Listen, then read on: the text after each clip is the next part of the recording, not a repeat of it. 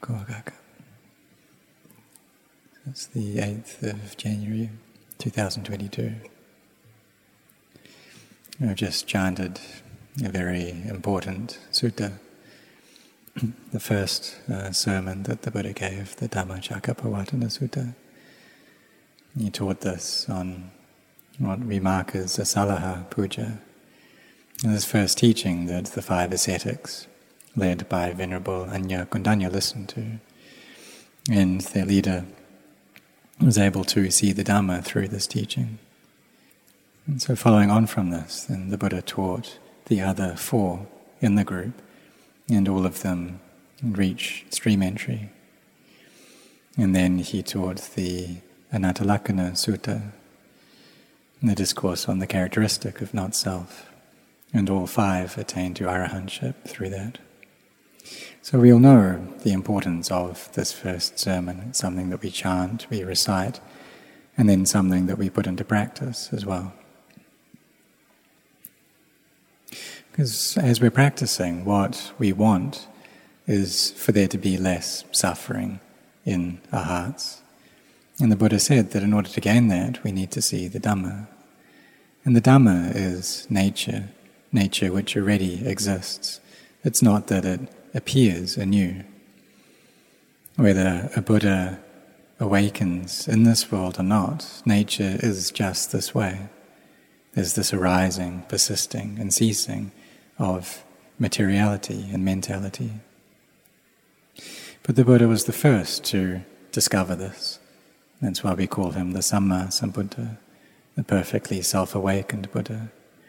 And then he taught us to walk this path. And if we walk this path, then we will see the Dhamma. So in the beginning of our practice, then our minds are often very chaotic, and there's a lot of suffering that appears within them. And we're not able to find a way out of that. We're not able to control our minds. We want them to stop and to be still, but they just won't do that. Because the causes and conditions for them to proliferate like this, for them to be thinking on like this, is still there.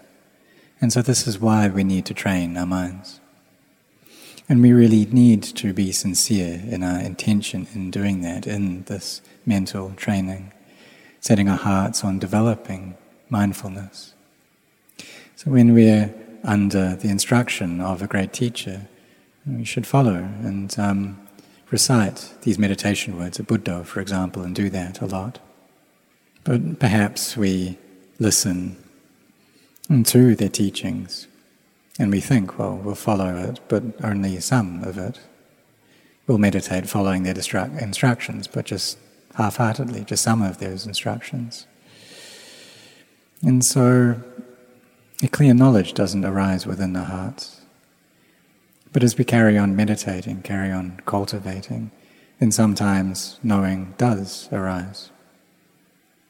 And then when we ask ourselves, well, why is it that I just allow my mind to go on thinking like this, to just carry on with this inner narrative and just goes on without stop? It doesn't bring me any benefit at all. And wouldn't it be better then to be staying with this meditation word? And so reasoning in this way, we come back to this word Buddha, and we recite Buddha, Buddha, and do this a lot. And when we're doing work and duties, we can do that, be reciting Buddha, Buddha, Buddha, keeping this as the focal point of our minds, to not allow our minds to go thinking about other things. But for most practitioners, they're not really able to do this. They try and stay with Buddha, and in no long time, the mind just goes off somewhere else. It goes off thinking. And if that's the case, then we can contemplate into an aspect of the Dhamma and do this a lot, such as this body, and see how this body is something that changes, that's inconstant. And if our samadhi is full enough, then when we contemplate into the nature of anicca, of this body, then we'll see the Dhamma through that. But now we contemplate, but we don't see it clearly. We contemplate and we're just able to perceive some of it. And it's like the sun is going down and we can't see the things around us very clearly because there isn't so much light. But if we look during daytime, during the middle of the day, then we'll see things with great clarity. And so seeing the Dhamma is like this. If our samadhi is just a little amount, then when we contemplate, we won't gain a clear understanding of what it is that we're investigating into, because our minds are murky, just like a murky window. We try and look out of it, but we don't see things clearly. And so even though there are things there, we're looking through this foggy window, and there are obstructions there to our vision, to that clarity. And our minds are just this way as well. If the heart is murky, it has these sense impressions covering over it. That's what creates this fogginess of heart. And so we don't see into the nature of arising, lasting and ceasing. We may listen to the Dhamma many, many times and understand what we're hearing well, but we don't understand it clearly because there isn't enough energy to our mindfulness, to our samadhi, and so wisdom doesn't arise. Actually, wisdom does come up, but it's just a small amount of wisdom. But if we have faith and this sincerity and focus, and then we will try to always be bringing up this quality of mindfulness, try to be mindful a lot, try to be cultivating this aspect of contemplation a lot, so that the mind does settle down, become still, its thinking gets less and less. And we'll gain the feeling that we need to get to this point when the thinking grows less. And if we can reach that, then we'll gain an understanding more easily. And this point is a very important point. And we teach our minds here. And at this point, we're not able, or we don't need to force the mind. Don't need to force ourselves to walk or to sit, to be developing mindfulness, to stay with Buddha or to contemplate the body. We don't even need to tell our minds to do that. If there's peace in our hearts, if there's a sense of happiness and inner contentment, then the mind will know by itself the danger of the sense impressions, and it won't wish to attach to them. It sees the benefit of mindfulness, of cultivation, of contemplation, and it's able to do all these things of its own accord. And so we have mindfulness a lot, and then we look into the mind and into the body, and we can do this constantly. When the mind is peaceful, then we use that peace to contemplate the body, and we'll gain a clear understanding of it. And we'll see that it really is something that's unattractive. It's a subha. You can see it as just being a bag of blood, or a bag of urine or pus, or a bag of bones. And then there's no beauty to it at all. And even if we put attractive, beautiful things against this body, then quickly they become disgusting because of all the things that seep out of the body. So we see how this body really isn't something beautiful. And if these are just the things that come out of the body, then what's it like inside the body? So we contemplate like this, the inside of the body, the outside of the body, and seeing the body, taking the mind to see the body, this still mind, this peaceful mind that's gathered into samadhi. You contemplate the body as just being a collection of elements of earth, water, fire and air, and we can see this clearly if our samadhi is well established. And here we gain the fruits of our practice, of our efforts, of training this mind. The fruits of this sincere intention and devotion to going to the morning chanting, the evening chanting, fulfilling our duties. It's all for getting to this point, getting the mind to become calm. But before we reach there, then we need to put up a fight. We need to go against the feelings in our mind. We need to wear away at the defilements, not following our moods, not following the sense impressions. But when we can sincerely do this, then we won't be following the feelings that the kilesas push up. We won't get tricked by these slippery thoughts that the kilesas push up. Because these thoughts, they're not ours. They're the thoughts of defilement.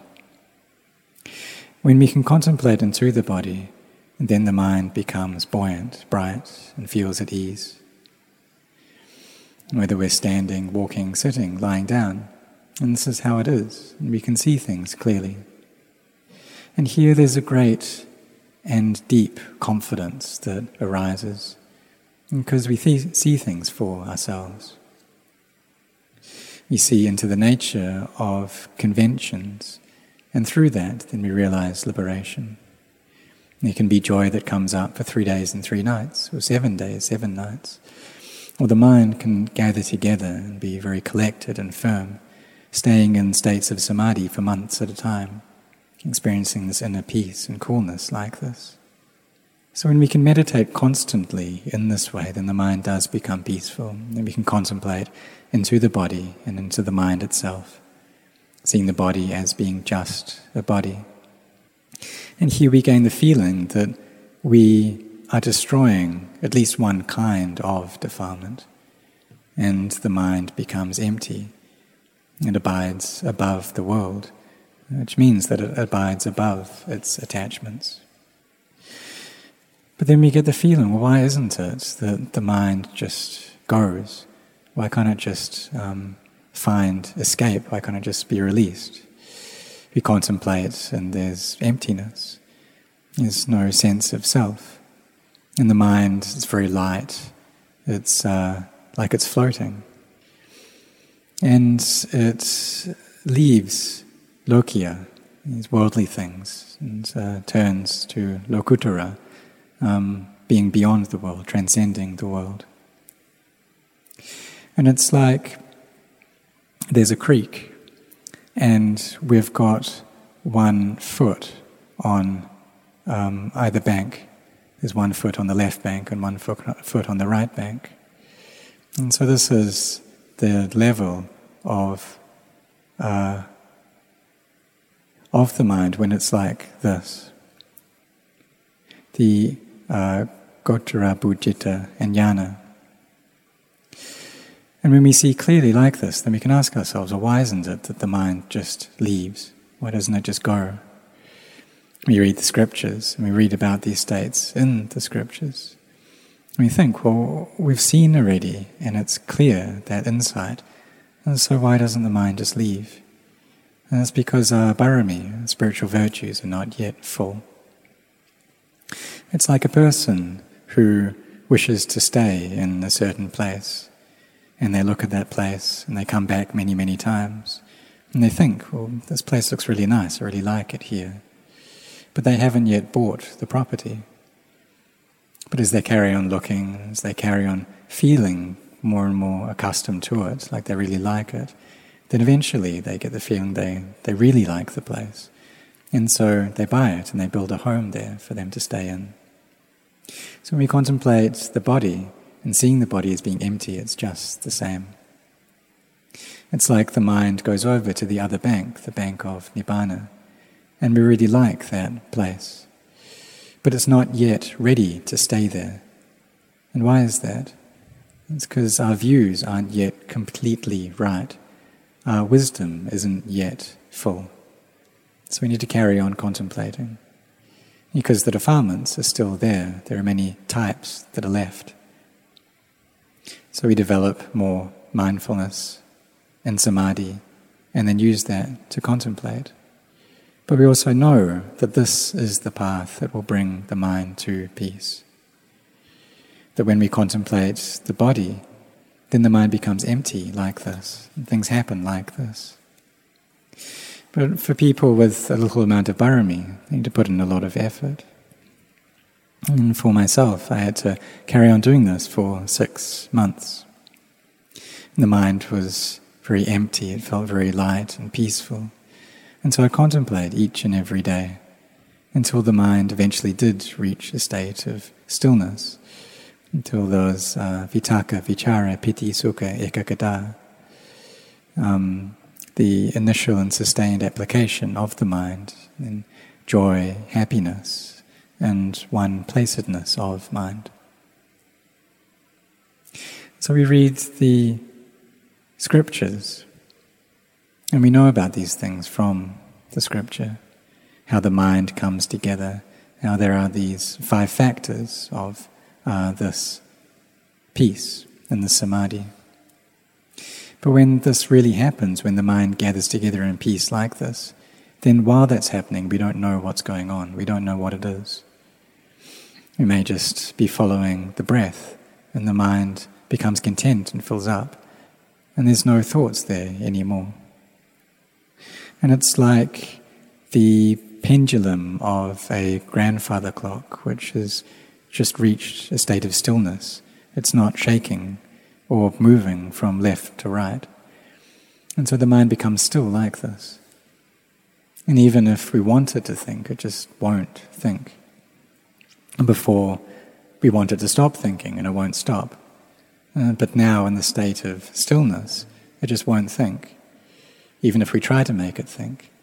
And perhaps it's the defilements that are afraid. They're afraid that there's going to be too much peace, too much stillness, so they try to make the mind think.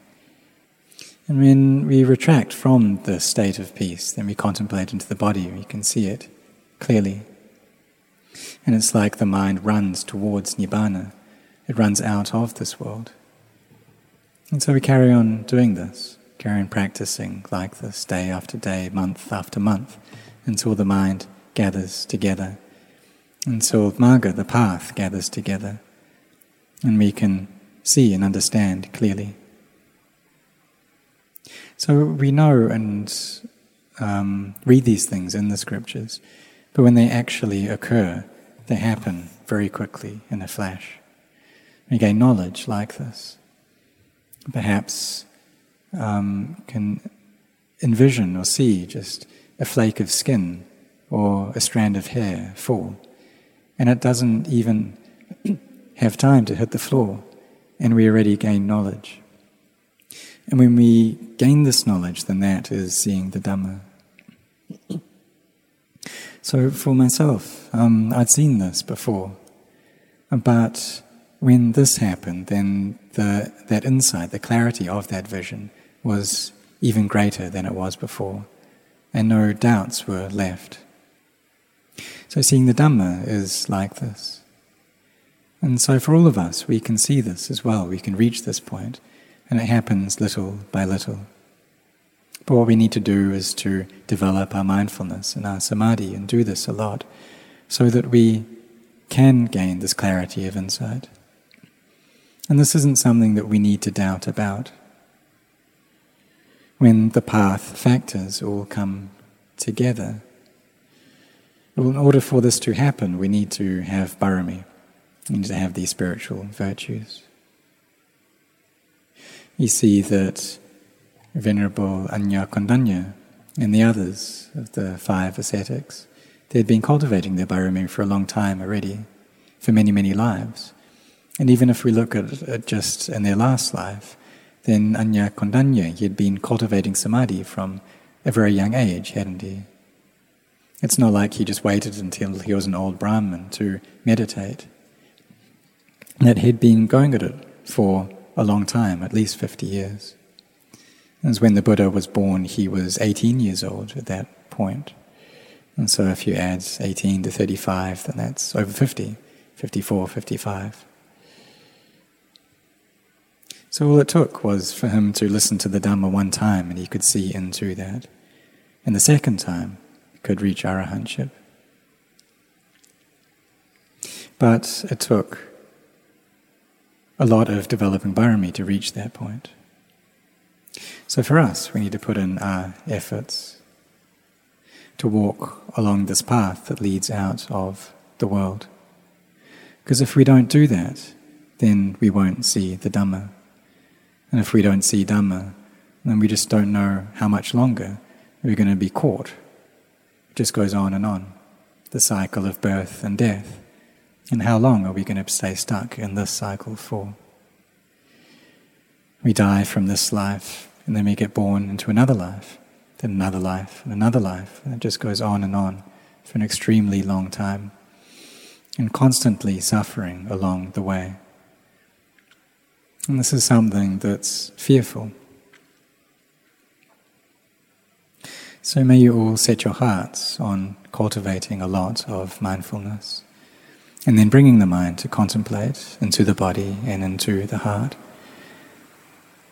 in order to gain a clarity of understanding. And for us, we've all sacrificed a lot already. We've set our hearts on this already, both the laity and the monks. We're people who are heedful. So we should take this for real, and if we do that, then we'll get real results. The Buddha was just the one who pointed the way. He just told us. And if we don't do it, if we don't do this practice, then we won't gain from it. And just like if there's food but we don't eat it, then we're not going to get full. Even though it may be very delicious, we don't know anything about it. We're clueless. So we need to set our hearts on this practice, and walking meditation, sitting meditation, really being devoted to our meditation words, and trying to keep all the aspects of the duties and the routine of the monastery well. It's like we start chanting at 7:15. Already we should all come and sit beforehand. Those people who are intelligent, they'll come and sit at 6:30 or 6:40, at least 30 minutes before the chanting starts. Or we can do walking meditation at that time. And so we have time during this period, and this is time for ourselves. So we should use that well. The bell rings at 6:30, and we should put down whatever we're engaged in and get up here before our teacher does. Sit in meditation first before the chanting, and training ourselves like this, to not be people who are full of trickery and deceit, because it's really just the defilements that are trying to trick us. So by 7:05 we should all be sitting here, and those who are intelligent will be sitting before then, gaining profits for themselves. And so we shouldn't just allow ourselves to be late, but rather try and come on time. And so may you set your hearts on this.